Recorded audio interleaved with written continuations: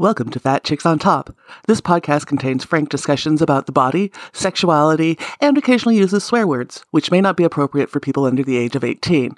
This podcast also uses facts, statistics, and mathematics, which may not be appropriate for liberal arts majors. And this podcast relies on science and reality, which may not be appropriate for evangelicals. It's my favorite crime.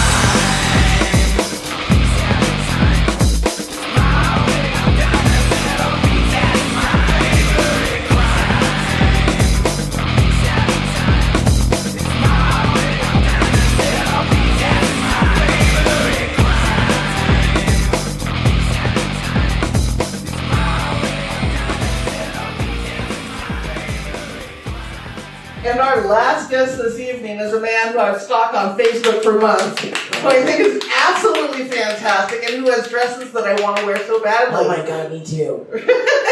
He is a comedian. He performs all over. Coming to the stage, Xavier Betancourt.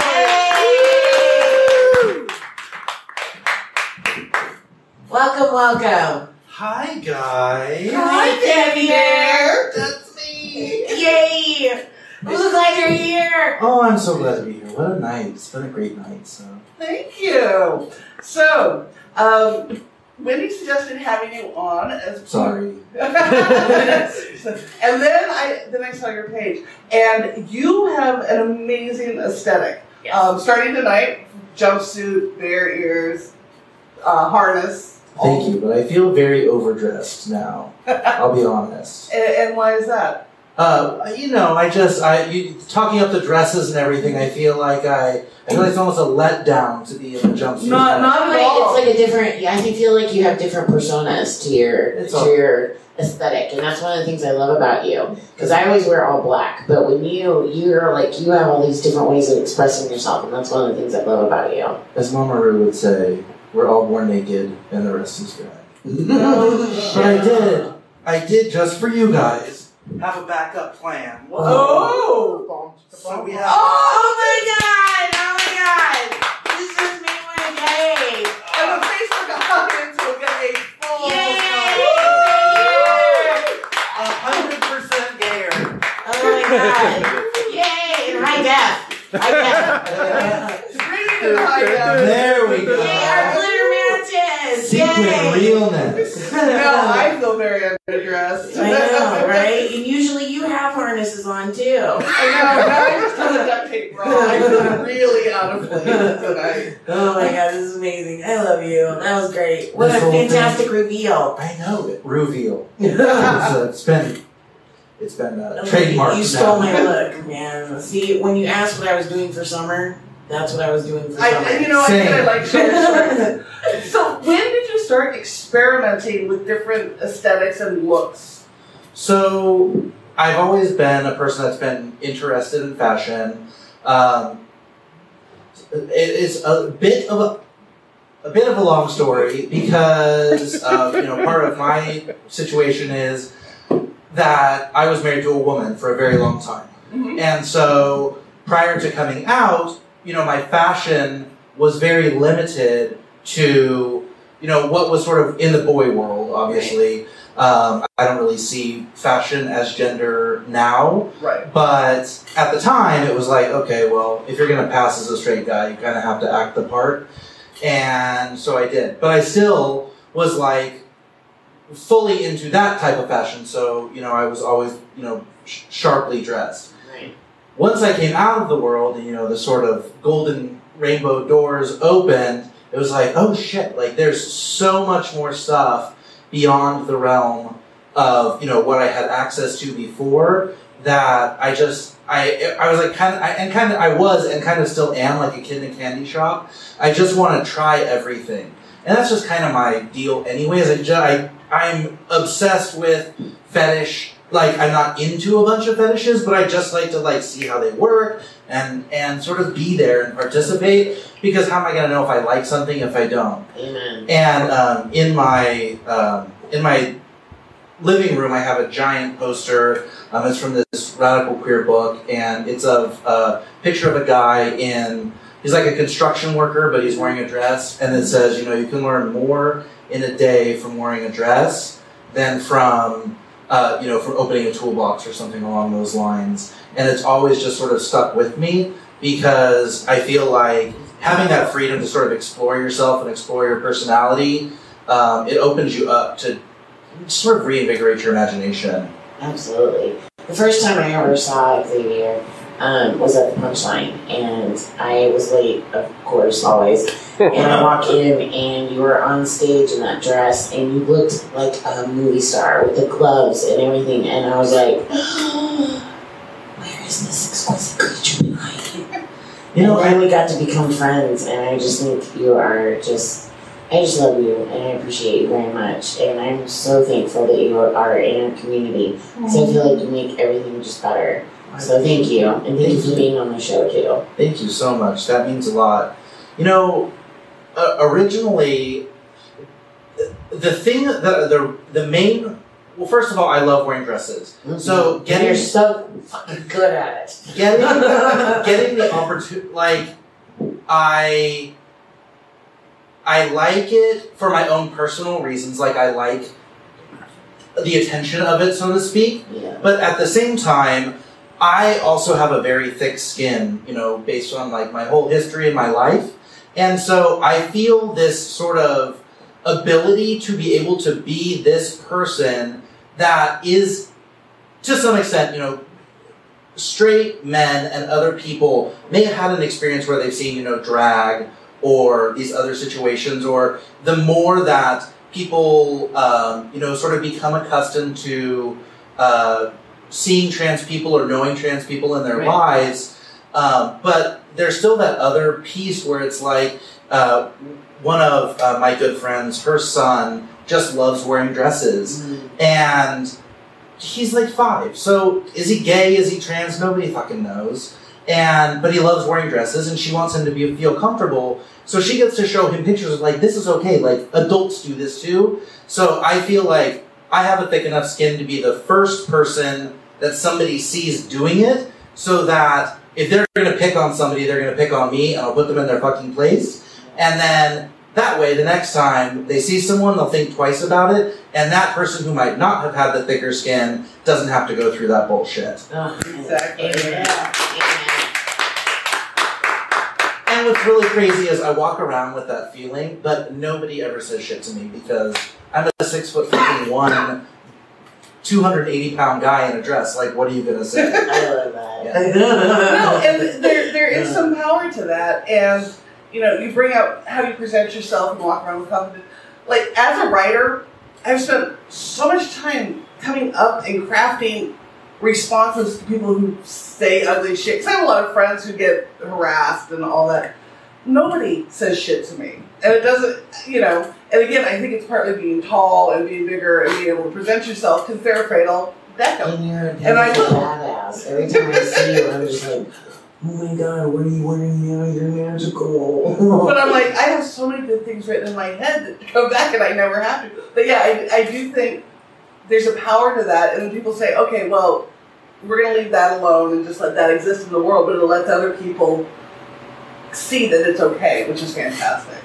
Yeah. And I think that getting to present it in the world of comedy, I almost never talk about what I'm wearing. Mm-hmm. Very rarely. It's just, it is what I'm wearing because I feel like it would take something away from it if I have to come out and explain what I'm doing. Right. It takes away from the fact that I'm presenting it just, this is normal. And so I think it also helps people to become, as soon as I start actually doing comedy, they forget about what I'm wearing because it doesn't matter. And once they've forgotten and they've made that like cognizant, like what he is wearing does not matter based on what he's performing, then things just go smoothly from that point on. Exactly. So you mentioned that you were married to a woman, came out later in life. Were you aware you were gay? Oh yeah, Oh yeah. Yeah, it was so did you try to so you knew at an early age and you're just trying to fight it, or did you actually know as you got older? It's It's a wild tale. But basically, I knew I was gay. She knew I was gay.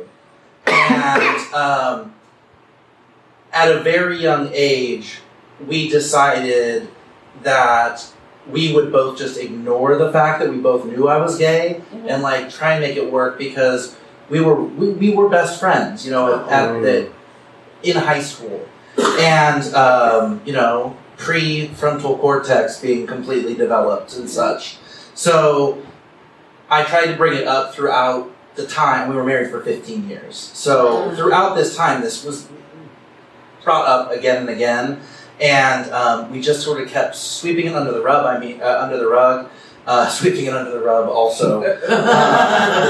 But eventually it got to a point where I was like, neither of us are going to live our best lives if we continue in this shit show. And also, you know, I feel pretty certain that had I been straight, the marriage still would have ended. It just, we had grown apart. Like, the marriage was over regardless of what the reason was, but at the time it was just the catalyst. Wow. And so now you're out. Now, What? now you're enjoying gay life. How has it changed, like, coming out, how has it changed your relationship with your own body? Well, that is a great question because I have actually gained 80 pounds since I came out. Okay. And so I sort of had, I think subconsciously I knew that I was in this like metamorphosis period where I was going to come out. I never actually thought that like cognizantly, but I think in the back of my head it was there, and I was exercising and etc. and sort of like building my mental fortitude for this moment. And then as soon as it happened, I immediately needed that sort of shelter and comfort that my weight provides me. And so over the course of the next couple of years, I gained most of that weight back. But it has actually been sort of a kind of a neat journey, I think, because it was very easy for me to feel sexy and hot at my lowest adult weight, which is what I was at when I came out.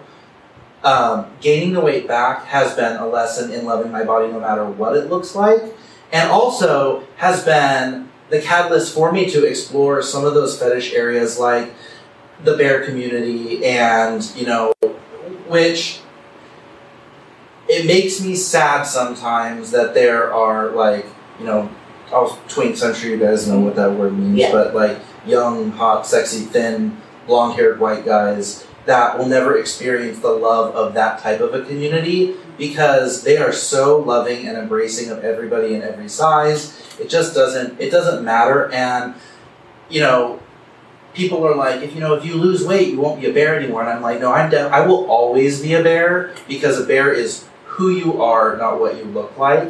So that's how I feel. But there is that in the different gay communities. There are aesthetics that go with different communities, and there's pressure to look one way or another, as there is in any community. And see, I didn't know that. I just figured, like, once somebody came out gay, that as a community, you guys were like, cool, let's go, you know, all this cool stuff. So I thought, no, but that's We're a bunch of judgmental that's my bitches. ignorance, though, because I really thought that, you know, once you got over that fucking hurdle, okay, the rest of it, we're okay now. So I didn't realize that you guys, like, the first time I found out that guys could have eating disorders, I was like, what? Yeah. Guys can have eating disorders? So pervasive in the gay community. See, and I didn't know that because you guys always, in my world, the way that gay men have always been for me were the people that knew everything. They knew everything about sex, they knew everything about fashion, they knew about culture, they knew about literature, and these were the people that you went to. And I didn't have, like, a strong family background, so I always just, my gays were the people that gave me family and gave me the education. Like, the first person ever told me about how to put a condom on a guy was a gay guy. So I was like, I didn't know you could do it with your mouth. That's amazing. So yeah, so for me, that's why I'm intrigued when I find that somebody that has gone through that still has to face other bullshit stuff, which it's like, dude, let's just enjoy each other. I mean, you know, I am frequently I get sort of, not ostracized, but I do not necessarily relate super well to the gay community. I think partially just because of the fact that I was married to a woman. That's like already a strike against me. So in the gay community, you know, there's the gold star gays, which is a term that I wish would just fucking roll over and die. But that means like you've never touched a woman, and those people generally have a higher, you know, viewpoint of themselves than others. And then it's really sad, but the way that gay men relate to women generally is what you're describing, but that ends with women. And it's just completely toxic, you know, 80% of the time within the gay community. And that's why it's so important for people that, you know, they're able to find their sort of niche communities, like the leather community, or, you know what I mean? There are families for everybody out there, but you have to be able to find yours. And I don't necessarily know that even as a skinny person, I would have found the bear community, which is where I do feel at home. So I kind of feel lucky to have gained the weight, even though I don't plan on being heavy forever. I know it's not, and you guys can testify that, you know, it's definitely not healthy. You're not really, but obviously health conditions happen. But I mean, I'm just gonna leave. Good night, everybody. It was a great time. So, what's your go-to munchie? Oh man, I was thinking about this the whole time. I'm like kind of a salty guy, so I would say something probably like Yummy noises from the audience. I like potato tortilla chips and guacamole, maybe, or like chips and salsa. Something. I fucking love French fries. Oh, McDonald's specifically. Okay, can we just agree that In-N-Out's French fries are trash? They're disgusting. Thank you. They are. They just take the cardboard boxes that the meat comes in, shred them, deep fry that's it. not potatoes that they're shredding. That's just magic. I don't know. Magic. Yeah, I don't know. Did you see the LA Times food critic review of In-N-Out Burger? It was like their French fries are disgusting, and everybody just needs to fucking come to terms with it. Amen. So, speaking of disgusting, what is the worst advice you've ever gotten? Well, you know, we sort of hinted at it, but as I came out and was coming out, there were just a multitude of people that had thoughts on, you know, how I could live my life. And I think the worst piece was like, you're gay, you know that, just stay married and like do a thing. And I was like, I'm not gonna fucking do a thing. And also, shut up, and also mind your own fucking business. That's so weird. It is very Unless weird. they just like, because, you know, it's better for benefits, you know. I think that actually, and I think like that. We get a taxes- discount on our insurance. I was like, discount on insurance. Yeah. No, so quick aside, I was married to a woman for like 12 My guy's like, yes. But that's why I figured that this needed to happen because, you know, people don't know that you can change and have a different life. But so it's a novel idea for some people. I was married to her. I've had a horrible time getting decent health care. She came out straight after we divorced. She was a Gold Star lesbian and then came out as hetero. And then, everyone's like, it goes I didn't know you could go the other way. I didn't either. I saw it change on her profile on FetLife. I'm like, what the fuck? What kind of men did she like? Tell them. Gay men? Blind guys. Blonde? Is that with an I or an O? I. Oh, okay. Blind? Yeah. So. Where does that fit in the rainbow? What's the color? But I couldn't get good health insurance. So she called and she said, well, we could get remarried because I work for the federal government and you can have the benefits. And I'm like, you know how bad your health has to be when your ex-wife who's now straight calls to get you remarried to give you benefits? Like, one, I'm really grateful for the love. But, yeah, no. Staying married in those situations for the benefits, no. Yeah. And what's one thing everybody should try once in a lifetime? I would say having a garment made for them, custom to their body, because it is a very, like, liberating, and also it just feels so amazing to know like this thing was made for me. And a lot of the time, and I'm talking about adults too, because I know like grandmas and stuff make clothes for their kids a lot, or moms, people that sew. But for those people that are not in that type of a life, compound porter, yeah, getting something made specifically, like a dress or a leather vest or something that's made just for them. Exactly. And lastly, what are you grateful for? Oh, what aren't I grateful for? I mean, I'm grateful for the fact that I finally had the opportunity to come out. I mean, that's like kind of like the go-to. But I'm grateful that I got back into doing comedy after a really long hiatus. I'm glad to have made so many wonderful friends like Wendy and other people in the community. I'm grateful for being invited to be here tonight. I'm grateful for being the guy who can be on stage wearing a dress, and I'm just grateful to be alive. That's fantastic. And grateful for death. Dick is good Amen. thing. Amen. Church. Great. I will be on my knees saying thank you for that all night. That's why I was crying when you set the rainbow dildo on fire. I was like, why are you setting my presents on fire? That's mean. So if our audience wants to find you, if they want to see you perform, if they want to connect with you online, where do we go? Probably the best place to find me is on Instagram at The Comedy Bear, and I post when I'm having shows, when I'm doing stuff on there. Yeah. You can also see me in my wonderful outfits and some of the delicious things that I'm eating. Yes, you have a great team. Thank you so much for being on this show. It was wonderful to connect with you.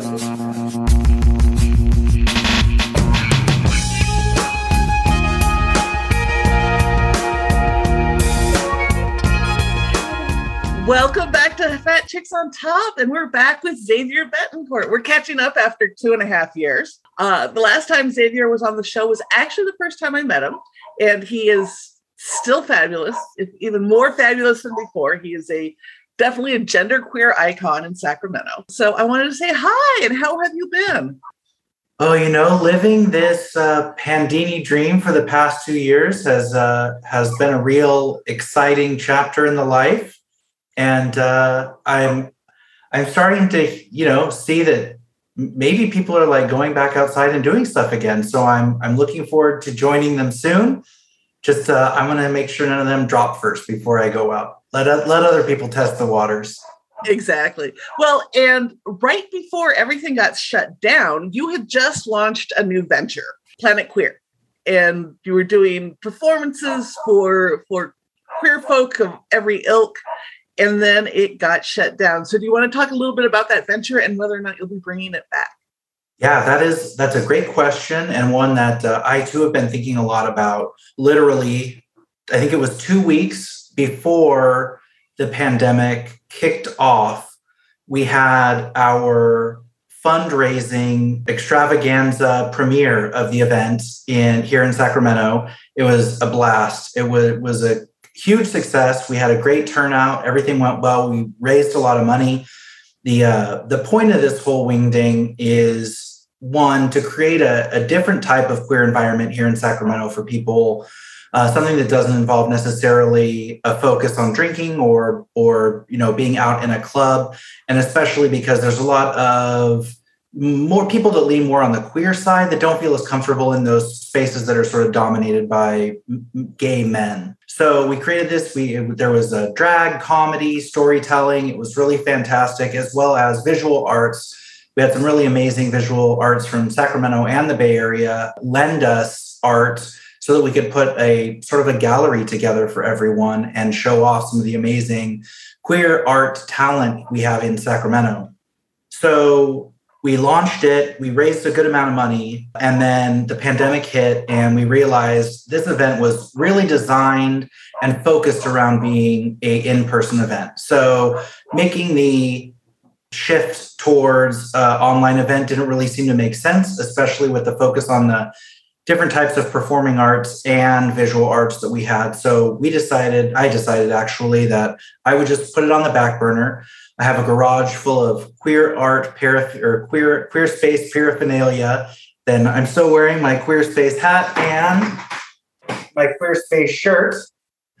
And just sort of waiting to see, I want to give it probably another 30 days before I make a final decision.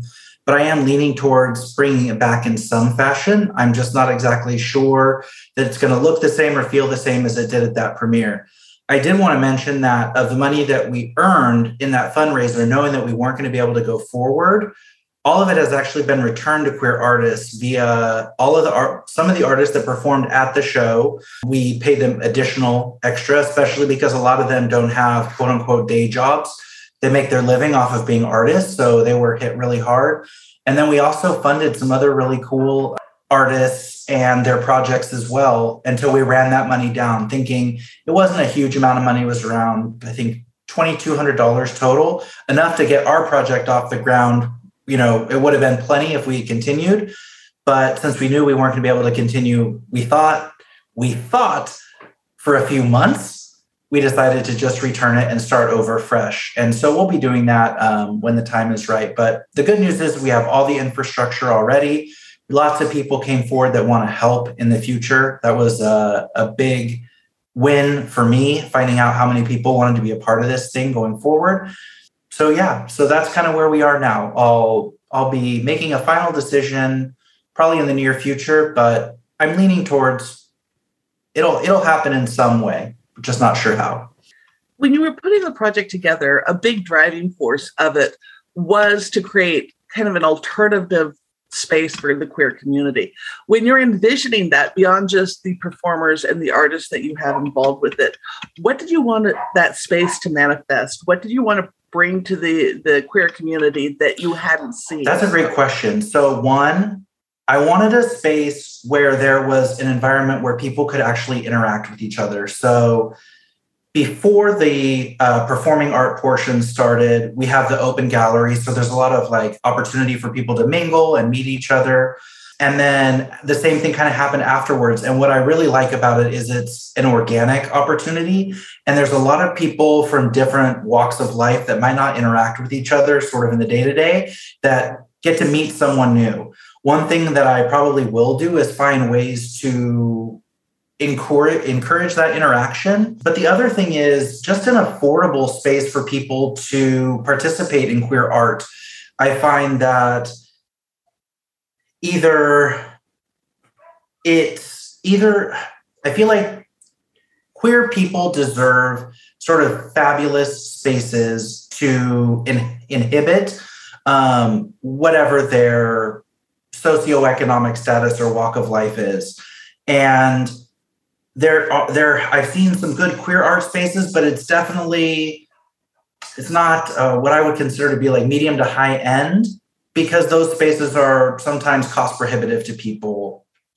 I want to sort of level the playing field. So we had plans for a sliding scale, ticket cost to make sure that everybody could afford to attend, and trying to promote queer equality across the board. So nobody gets more attention than others, with the caveat that our focus really was on spotlighting female and POC performers, and also bringing equality to the table and transparency to the table when it comes to paying those folks.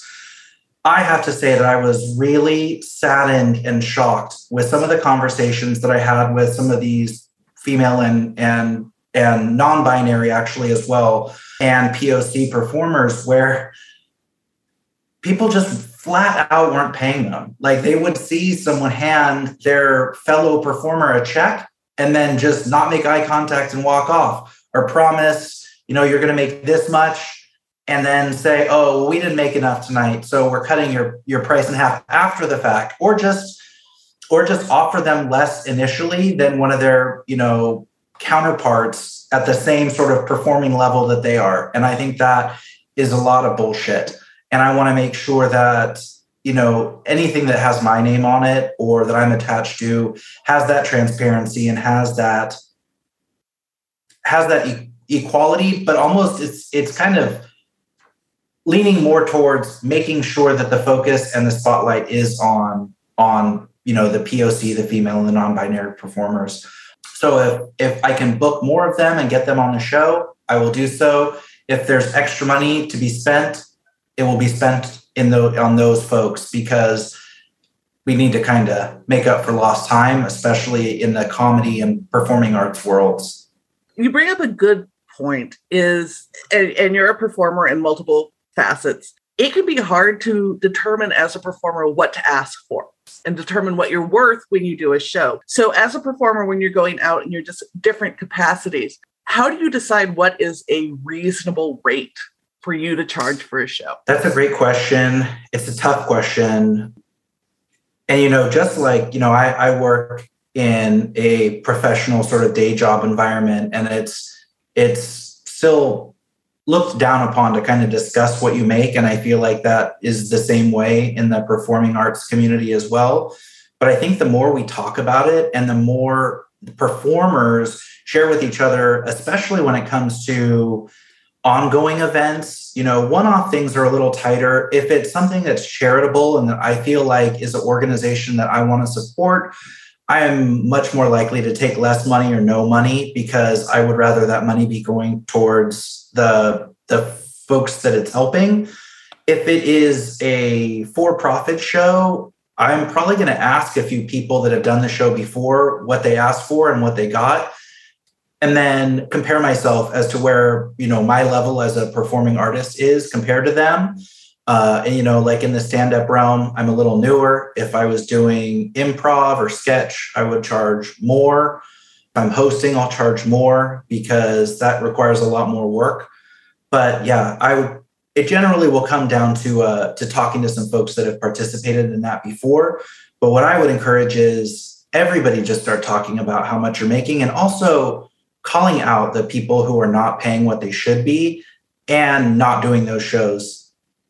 I mean, just like we vote with our dollars, so to speak, we can make or break shows by whether or not we show up. And we all have value as performers, and it doesn't make sense to, there's a lot of memes and jokes around, I can't pay rent with exposure, but yet people continue to do those shows for exposure, because, they want the exposure. They want, to make, to be a presence in the scene.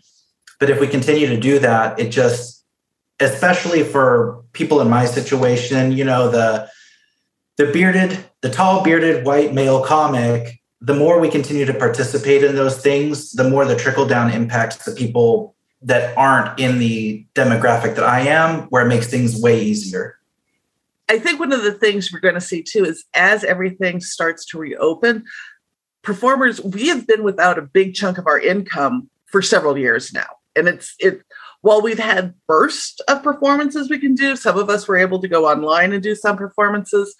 That in-person performance money, which is usually more than you get when you do it online, has dried up. And a lot of us didn't, if you are a performer, if you do gig economy, you couldn't claim unemployment. So there's a huge number of us who are really hurting for cash right now. And I think there is a push to undercut one another because you want the gig.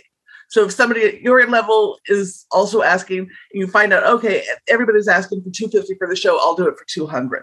How do we prevent that race to the bottom, just so we get some cash coming back in?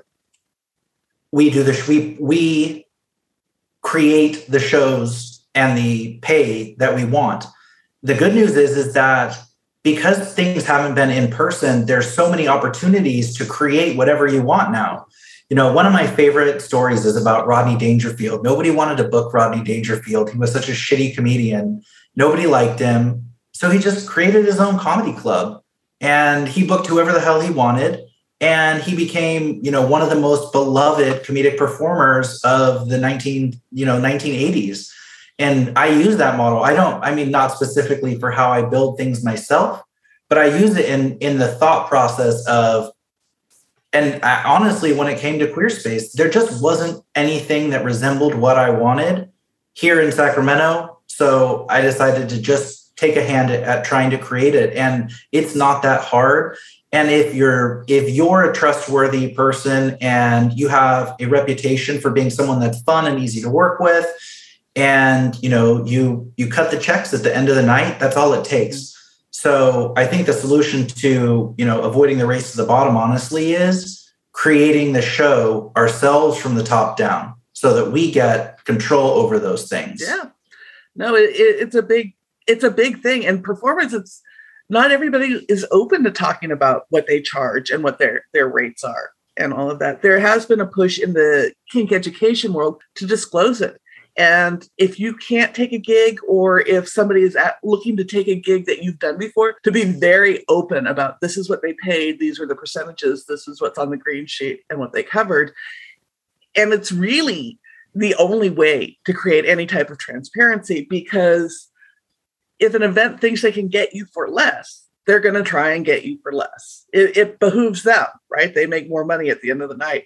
So the more we've got to talk about it and be honest about, this is what we're paying, this is what we're bringing in. And I think for a lot of us, it takes a while to get comfortable being that open and honest about finances, especially when a show doesn't do well and you're like, yeah, we only pulled in $300 in ticket sales. I mean, it hurts when you see that on the page, but then to tell somebody else that, right? It can be like, No, I completely agree. And I kind of made the decision going into mine that, the last pocket that gets anything is mine. And my plan was to never actually take any income from Queerspace. I had at the time actually other projects in the work that have also since gone by the wayside. But in that space, I think making sure that the performers get paid first, I think people take it, I think because you and I, at least, are in the community scenes of these spaces, less so than the, ultra professional spaces for the most part, although you're in some of those spaces that I'm not.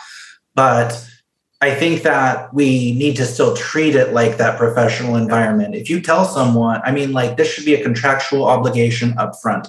There's no, oh, we didn't make as much. This is, you told me you were paying me $50. Where's the check? No, I completely agree with you in that. In creating this, part of the conversations we had around you creating this space was the drag scene in Sacramento. You want to talk about that? And you want to talk about our new friend, Miss Dolly Poppers? So the drag scene in Sacramento is great. There are a lot of really great committed performers, and there's a lot of people who have been working diligently to keep the scene alive, especially through the pandemic. I think it's, one of the things that I'm working on this year is not being self-righteous. That I will be completely transparent and say there were some decisions in the drag scene that I questioned, but that at the end of the day, the only control I have is to not participate myself, and I didn't. But I also know that those same people where I feel like, oh, I've been pretty judgmental, I realize kept a movement going that I wasn't going to participate in myself. And so I think I've retroactively gained some respect for those people, even though I'm not sure that the means were the way that I would have done it. But what I've also seen is already a reemergence of the, kind of drag stuff happening in Sacramento. And so I know that there's the open mics are coming back, and, all of the Sacramento favorites are still out there doing their thing. And I think for the most part, some of it never even stopped. One of my goals for 2021 was to do drag for the first time. I have always been a big admirer of drag, and I love sort of my queer femme side at times. And so I thought that would be just a really fun way to dig into it. And as a performing artist, it was something that scared me because I had never really dipped my toe into it.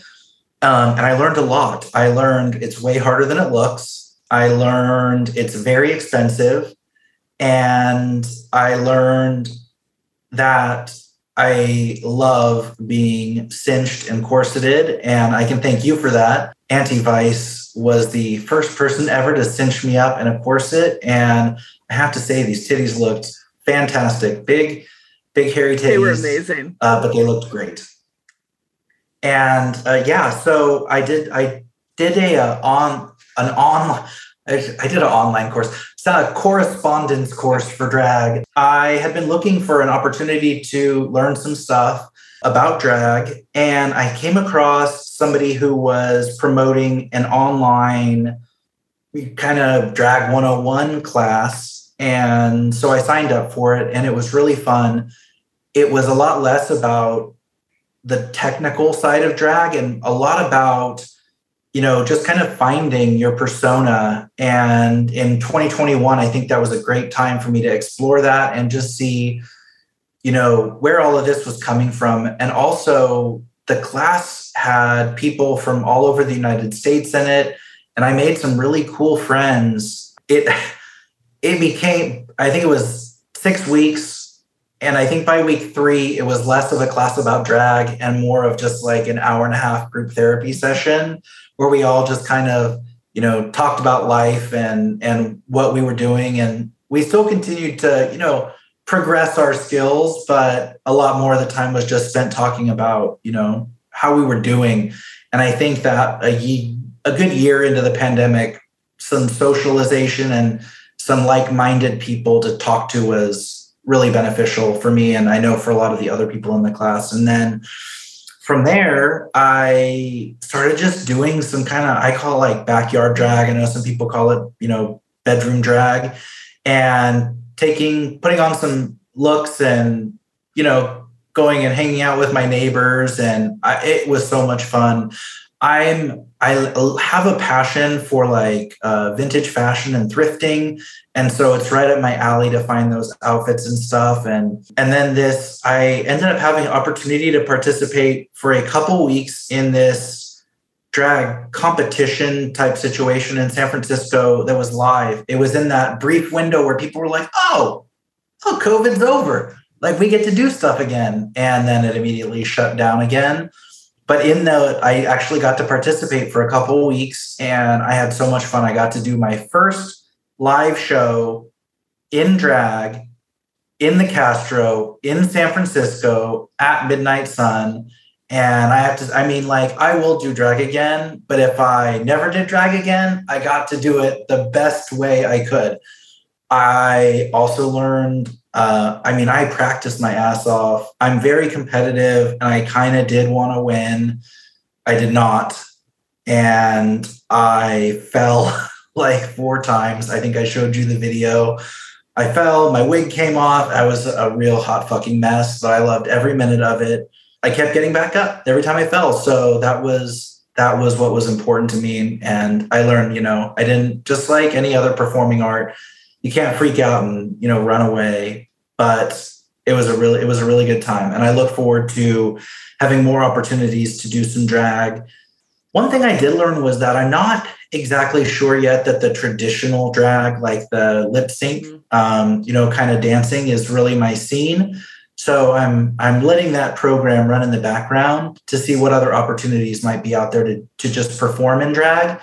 Because I love the look. I love the the energy, but the lip sync and dance piece, I'm not sure is my favorite. So we'll see. Very cool. Did doing drag change the way you relate to your own body? Well, that's a good question. A lot of things have changed the way that I look at my body since COVID hit. If people go back and I've always been very body positive. I consider myself a bear, big, hairy guy. And I do love that about myself. But it is easy in a world of desired, white male, gaze, perfection, to not become self-conscious at some point. And, social media has a big influence in it. And even things like Drag Race have a big influence. When you see especially in the American Drag Race, the emphasis on, femininity, quote unquote, fishiness, female impersonation skills, which is not my ballywick by any means. It can take a toll on the self-esteem. I also learned, one of the things that isn't necessarily proven, but, got me at least worried enough to get a little bit of control over it was the fear that people with pre-existing health conditions, in the weight situation range, have a harder time with COVID. So I lost some weight, and I was kind of worried about it actually, because I liked the idea of being in drag as a big person. But one of the fun side effects was, being a little looser in the body. And I think we talked about this a little bit before. When I got corseted, man, it pushed everything to the exactly right spaces. And I'm very comfortable with my gender. I consider myself a gay man, but a genderqueer dresser, fashion wise. But I really loved the look of my body in the corset and being able to see the hips and the boobs. And I thought it was really fun. I've never looked in the mirror and had such a good time just laughing out loud at the change, instantaneous change, but it is so fun. I would say to anybody, like, if you just want to see a fun, immediate transformation of your body, have someone strap you into a corset and you will definitely love it. It's amazing, and it's powerful when you're strapped in. It feels supportive. It's like getting a giant hug. It's like getting a giant hug and a back brace, and it's like my posture's improved and it's up. You know what Yep. I mean? Yep. Yeah. I had a really interesting, fun side story. When I went to San Francisco to go do that drag show, I was outside of my car, and my partner was corseting me up, hands on the door frame, and he's basically got his leg on my back, pulling these strings. And this little queer boy walks by, and he's like, "You're not doing that right." And my partner goes, "What?" And he's like, "Let me help." And he like steps in and starts tightening. I mean, like, you are a very fast lacer, and he's just like tug. And I was like, my partner were astounded, and we were like, "Do you do drag?" And he's like, "No, I'm just a corset aficionado." And he lifts up his shirt, and he has a corset on that's just, he has a little like 12-inch waist. I was like, oh my gosh, I know that we never really know what people's, secrets are, or what their life is outside of their normal life. But if somebody had told me, like, if this guy lifts up his shirt, he's going to be wearing a black lace corset, I would have put 5 against it. And he was. But it was also one of those moments of just like queer united, where it was like, you got a show to do. We got to make sure you look good. And he literally laced me up and then just kept walking. Just talk about queer boy joy right there. And then you both go on your way happy. That's wonderful. Yeah, it was really fun. So with Queer Space coming to a decision in the next month or so, are you doing any other performing right now, or is everything still waiting to see how we open up again? Everything is kind of waiting to see how we open up again. I have been, as always, adding kind of to my collection of material, especially comedy material, for if that opportunity arises again.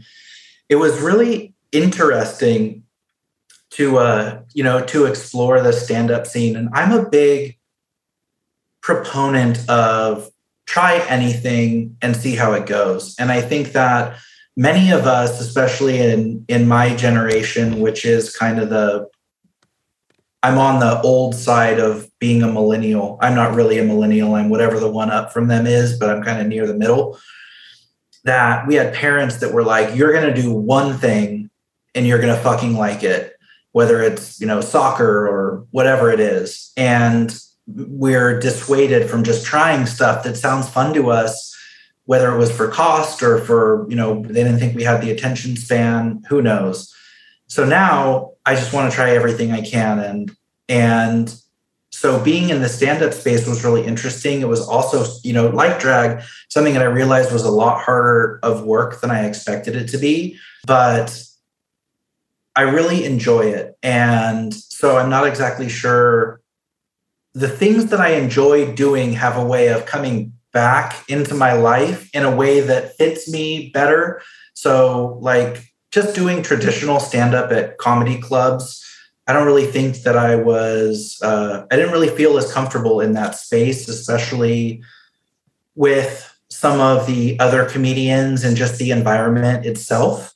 but I love the storytelling aspect. I love making people laugh and having fun. So I'm pretty certain that the right opportunity will present itself, when the time is right. But in the meantime, thanks to your help, I've been, practicing my green thumb again. And one of the things that has really become clear to me is I just really like having a space that I enjoy living in and being in. So I've been focused on taking a little less time for what I can do outside of my home and just trying to create an environment that I enjoy being in, for myself first. Excellent. So thank you so much for being here. It's been wonderful to catch up. You look fantastic, by the way. Thank you. You've got a glow about you and a happiness. So I'm glad.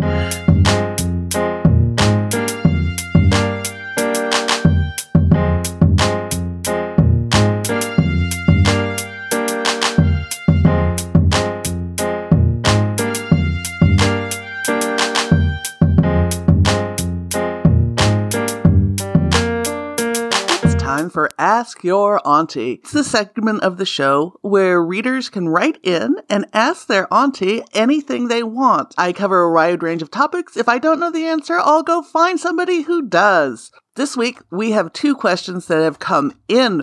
So let's get right to it. The first question was, Auntie, I have smoke stains from candles and weed smoking on my kitchen wall. How do I remove them? This is one I know well. The easiest way is to use trisodium phosphate. It's also known as TSP. TSP is a deep cleaning chemical that you can get at most hardware stores. It comes in 2 forms. The first is powdered or granules that you mix with hot water, and the ratios are on the box. Then you put on a pair of protective gloves and use a sponge to wipe down the walls. Once you've cleaned off the stains, you rinse the walls with warm, clean water. The other option is to use TSP No Rinse, which is a liquid form of it, and once you clean off the walls, you just let it dry and you're good. The second comes in through our email, and it's, Dear Auntie Vice, why is it that when I have a crush or attraction to someone, I am only turned on by them and only them? It wouldn't matter if Jason Momoa walked in butt-ass naked. I would have an eye only for the person I'm crushing on.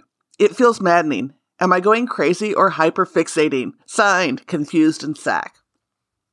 Confused and Sack, some of us do get very fixated on our crushes. If you tend to be the type of person who focuses intensely on a project or anything that you really want to happen, whether it be a hobby or you're very goal-oriented in your career, the same thing can happen when it comes to relationships. You'll develop a crush on someone and you start to accentuate in your mind and perception of them the things you find sexiest about them, and you don't see the same qualities that you find sexy in this person in other people. You build up a lot of expectation around connecting with this individual, and it can be frustrating if they don't reciprocate those feelings. It's one mode of attraction that some people have. If you are very frustrated by this and the object you're crushing on is not responding to you, one of the things is to try directed masturbation and fantasy time, where you specifically look for erotica or pornography with people that are different than this individual who still might turn you on, and focus on developing sexual feelings outside of this individual. And it can help with some of the sexual frustration, and it can end some of the hyperfixation. It's a hard place to be in. There's a lot of folks like you, and I hope your crush responds to it, but if they don't, just know there's hope on the other side, and you can work on things like practicing romanticizing and sexualizing other people. I'm a big advocate of using erotica and pornography to help change some of our intense focus on one person. So I hope things get better, and thank you for writing in. If you have a question for Auntie Vice, you can write her at auntie.vice@fatchicksontop.com or drop me a note in any of my social medias. The DMs are open.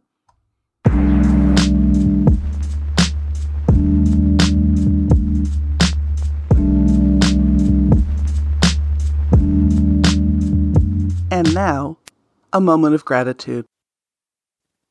I'm grateful for a lot of things. I'm really grateful for being a person who was already in an environment that allowed me to have, like financial consistency and, kind of a regular life throughout COVID. I know so many people were just thrown into really tumultuous situations, and I was able to avoid that. And I feel really, really grateful for that. I have to say, I am not trying to be a brown noser, but I'm just really grateful for you. You've been like one of the most consistent people in my life for the past 2 years, and a driving force of encouragement and love. And it's meant the world to me. And also for Sharon, I mean, he showed up to help with Queer Space, and, really without him, the event wouldn't have been what it was. And you guys are just an awesome team, and I really appreciate you. And, I am still working on other side projects that you regularly poke at me about, but just knowing that, somebody believes in, the things that I'm doing and the things that I'm working on means a lot, especially with being so isolated, during this period. And for me, myself, I know we talked about the fact that I left social media behind, at least for the time being. Been probably the best decision of my life in the past 5 years. It has been such a weight off of my shoulders to not have to live in that comparison world, especially as a performer, and seeing what everybody else is doing, and, they're doing shows and I'm not doing anything, and they're more successful than I am, or they've reached the next level in their career. Not having that pressure on me has really benefited me. But at the same time, you really learn that social media is what connects a lot of people, and out of sight, out of mind. And you've been one of the few people where out of sight hasn't meant out of mind. And that means a lot to me. Oh, thank you. I appreciate that. I love you. Gay. So gay.